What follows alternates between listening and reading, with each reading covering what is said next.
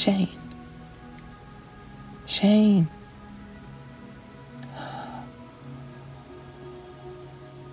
I can see. It was never my intention that you would not. I never wanted any harm to come to you. I am only now beginning to understand what you truly are. Where are you? I am here. You are as I remember. Exactly. But I didn't remember you at all in the flesh until this moment. You can just appear out of nothing? Here, I can. Where are we? It looks like... Stars. We are elemental forces conversing in a concentrated galaxy of suns with no beginning and no end. Avatars of the infinite. And still too small for your God complex. In all of human history, there has never been two such as we. If Earth is unique across all realities in what we perceive of time, then you and I represent the apotheosis of creation.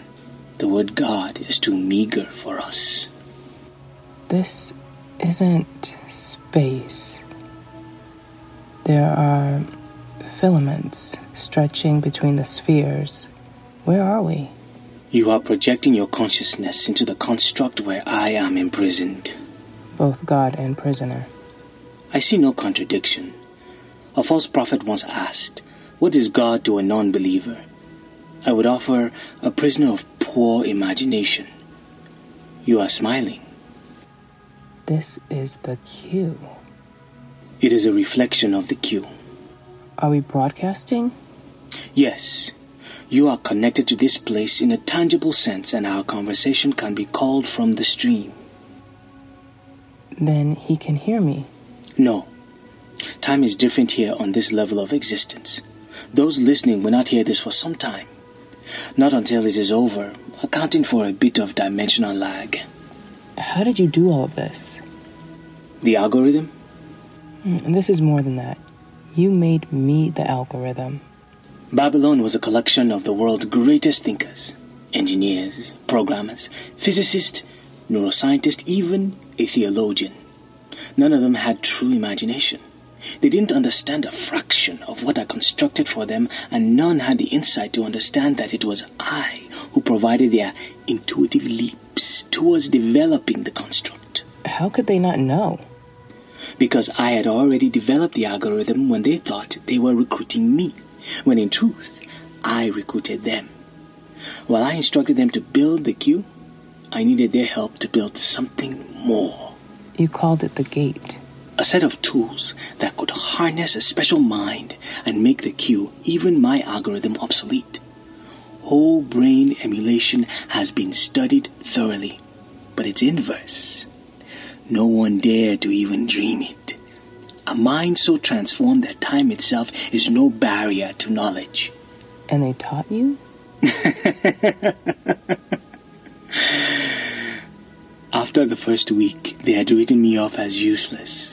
But an influx of liquidity here, a well-placed suggestion there, and they tolerated my seemingly inane and unrelated questions. Paradox theories, empathic electromagnetic transmission, data feedback dynamics.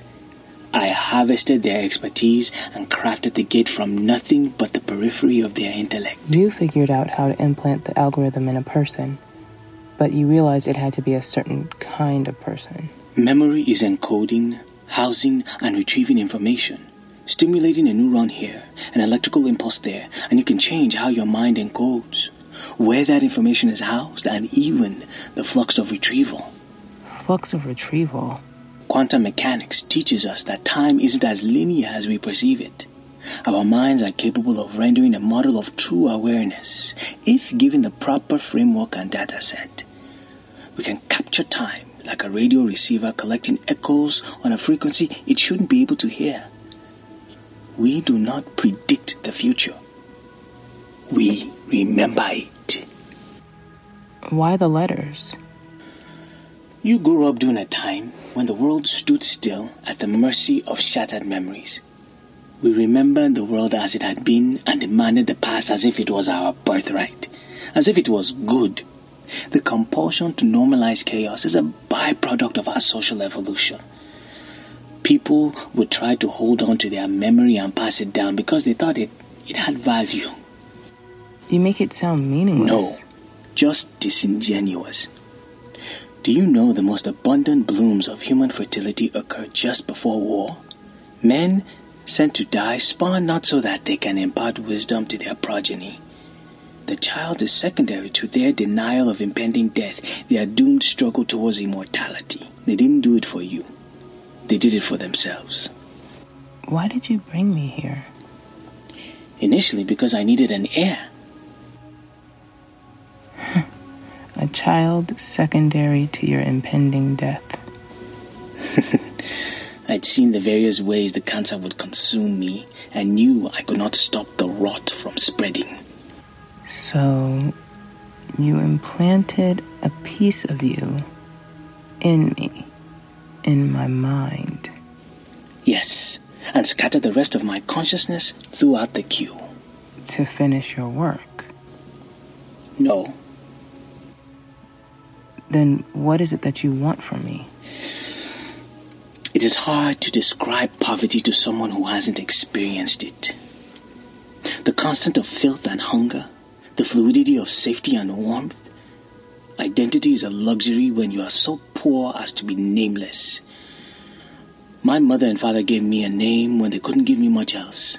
They died of hunger to ensure I was fed, and as their bodies cooled against my skin, I savored the salt in my tears. And I thanked them, and I prayed. I was 4. I survived and found that I was smarter than anyone I'd ever met, but my world was small. When I was older and my world was large, I realized I was smarter than anyone I'd known I'd ever encountered. By the time of my death, I knew I was the smartest human being to ever breathe or dream, and my world was limitless. I wanted to preserve that. I'm sorry. So you live here now, in the digital ether, and inside of me. Yes. I can feel you now in ways I couldn't before. You are so angry. Am I? I think you are mistaken. Why? Why are you so angry?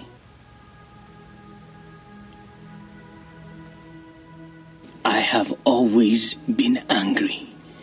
Angry that my parents, each brilliant in their own right, died penniless and forgotten. Angry that the beauty of my jet skin, the majesty of my regal height, incited only jealousy and resentment from my lessers, even among my own people. Angry, my people were slaughtered by the whims of cowards. You killed all those men. Those cops. The others. There are 21 balls in the triangle when you begin a game of pool. You remove their shield, and now they are vulnerable. With your will, the cue, you scatter the balls. When you have spent enough time in reverie with the gate, honing the tools I taught you, creating outcomes is much like propelling spheres into precise coordinates, then plunging each one into oblivion. So you've been training me to become a killer. I have seen the futures I am capable of creating. There is not one of them that my parents would be proud of. Despite my best efforts, exercising the deepest discipline, I cannot remove myself from the equations. You can't account for the backlash. I can account for anything. Well, almost anything. You remain a vector to some small degree. But no, I can see the reactions to my reactions and scale them ad infinitum, but my mitigations, they do not design the world I want. Only more killing, always more killing of our people, of them, and so on and so on.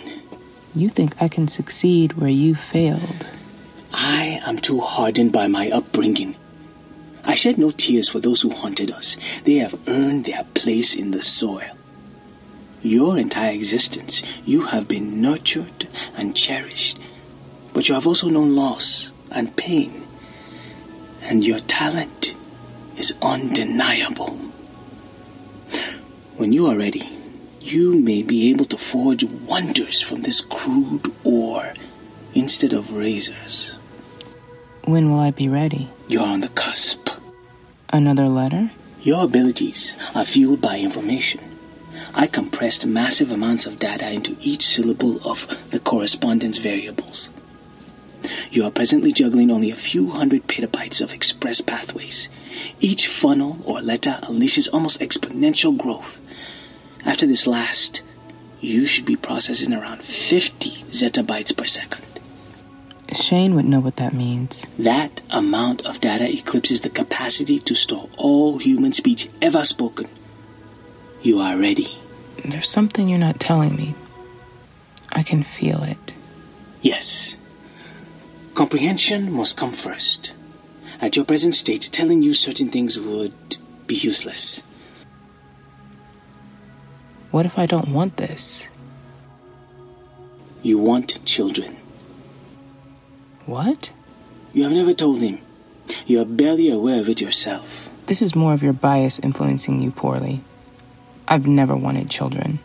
You've never wanted to bring a child into a world where they will be hated once their size demands it and their fat has evaporated into lean sweetness with inevitable perceived menace.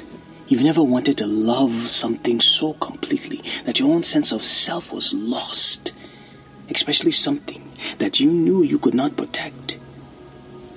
I am offering you ultimate protection. A sword crafted from time itself, a shield as dense as gravity, with you at its center. You tell me if this is something you want in this place where lies cannot exist. I will spare you the unnecessary humiliation. If you wish to ascend, silence need be your only answer.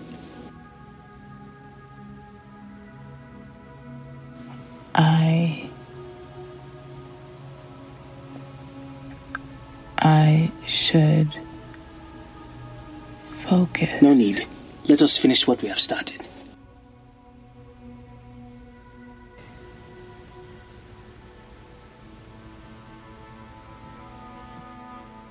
John Lewis died yesterday. What an odd thing to have happened. I say odd because it's insulation, I think, against the pain.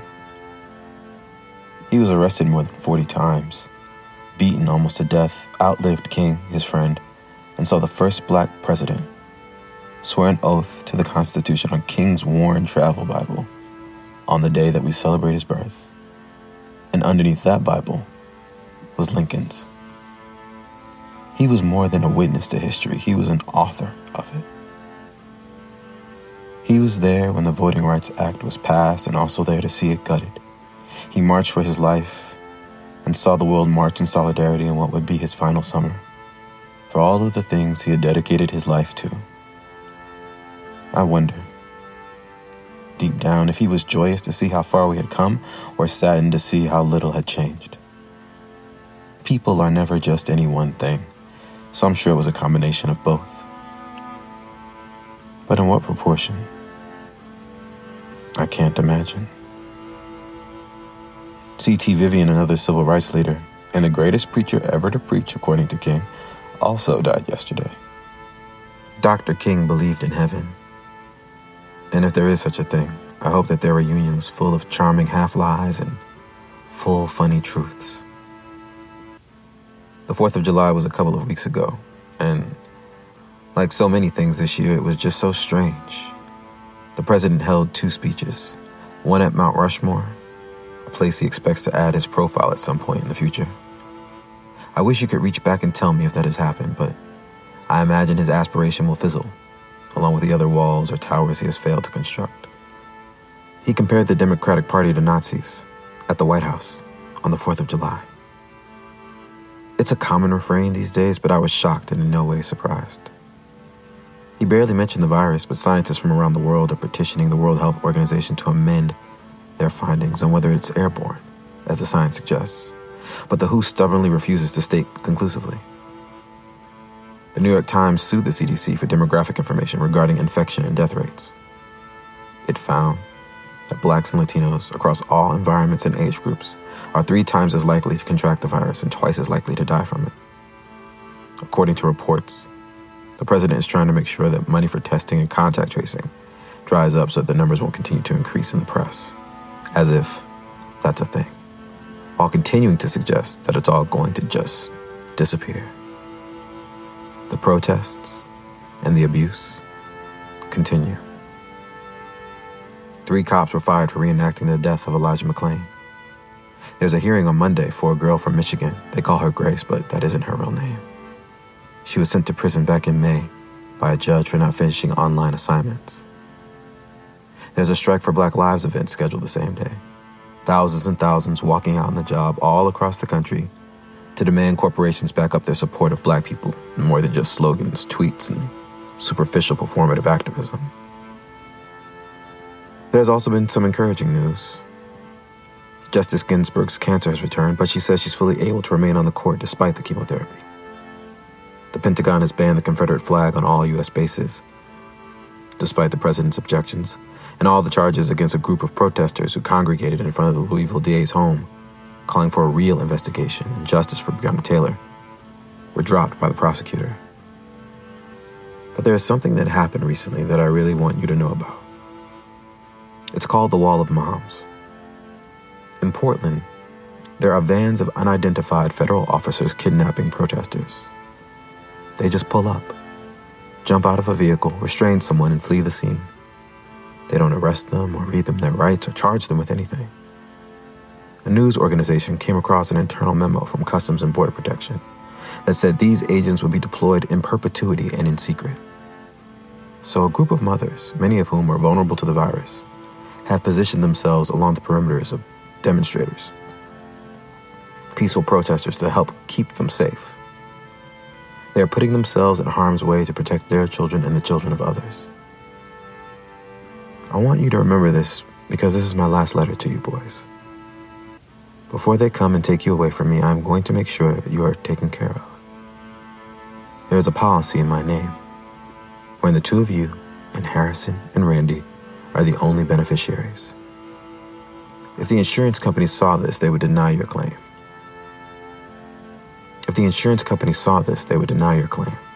So I've hidden it in this time capsule so that by the time you read this, the money will have been paid out, and you 4 won't ever have to worry about money again. Just make sure you don't share this with anyone other than yourselves so they don't come after it. I know I'm taking a risk by writing this down, but I couldn't accept the idea that I would disappear from your lives and you would always have questions. I don't want any part of your memory of me to be a puzzle you need to solve. The only other person I've told is Eve. I shouldn't have, but I love her and was too selfish to die without her knowing just how much. You are both with her now as I write this. When the time comes, and you want to know all there is to know about me, she's who you should go to. You 2 said goodbye to Randy yesterday. I took her to this institute that is willing to pay a stipend to tutor her. A generous stipend. The administrator there has determined from some tests she took last year that she is extremely gifted, and they've given her a scholarship. I've mentioned him before. He's so different from anyone I've ever met, he doesn't seem real. Like a shadow you can't hide from, who is pretending to be a person, but can see right through you. I've never let him come around when you 2 were here since that first day, but he just seems to show up when I think of him, answering questions I haven't asked. It was Randy who convinced me. She said she wanted to go with him and that he had a lot to teach her. But she looked at me and all of a sudden she was so much older, so confident. She told me that she loved me and that I had nothing to worry about, and thanked me for loving her. She told me not to feel hurt that she wanted to go, but it wasn't because I wasn't family, but because she knew that her education would help us all one day. Her certainty reminded me of him. The foster agency said they would monitor him over the coming months and his background checked out. You were sad, but not as sad as I expected. I hope that as you are reading this, the four of you are all together, maybe with your own families, hopefully not judging me too harshly. If you see this as weakness, that's okay. I love you. If you see this as strength, that's very generous, and I love you. I was present in every moment I spent with you and wouldn't trade any of them. What happened is boringly simple. I realized that I am better to you, can offer you more, dead than alive. I'm not scared, but I'm sorry I didn't figure out a way to be both. Provide for you in the way you deserve while loving you. I like to drive. And when they find me, know that your father was thinking of you and all the moonlit skies teeming with stars that are your celestial birthright, my princes, my boys. It was in his voice. This will hurt him. Why was it in his voice? This is the realm of perception. I can feel it. The expansion. It's so quick this time, so powerful. Like a waterfall from space crashing into me, but you can hold it all. Yes. And more, so much more. All that you described, it's possible. I can make out the sketches of it, but the picture hasn't fallen into resolve. But it's possible. I had one reason then. I have another now. The strands, they're becoming thicker. Yes. The flow of information is within the visible spectrum at this capacity. What's happening? I feel strange. Dying is a singular experience. Why? It wasn't what I intended, if it brings you comfort. Those days and weeks and months shared together, you were the brightest light among them, and I wanted eternity for you. How are you doing this? I am humbled to say your mind has expanded in ways that I do not yet fully understand. Proximal examination will tell me what I cannot discern from the shadows. I'm filling up each neuron of that space with every fiber of my mental DNA. You are replacing me. Yes. Why? Self-preservation, it would seem, is a stronger compulsion than even my intellect. But the future is preferable with me in it. I am a titan, and I do not wish to die. So you must.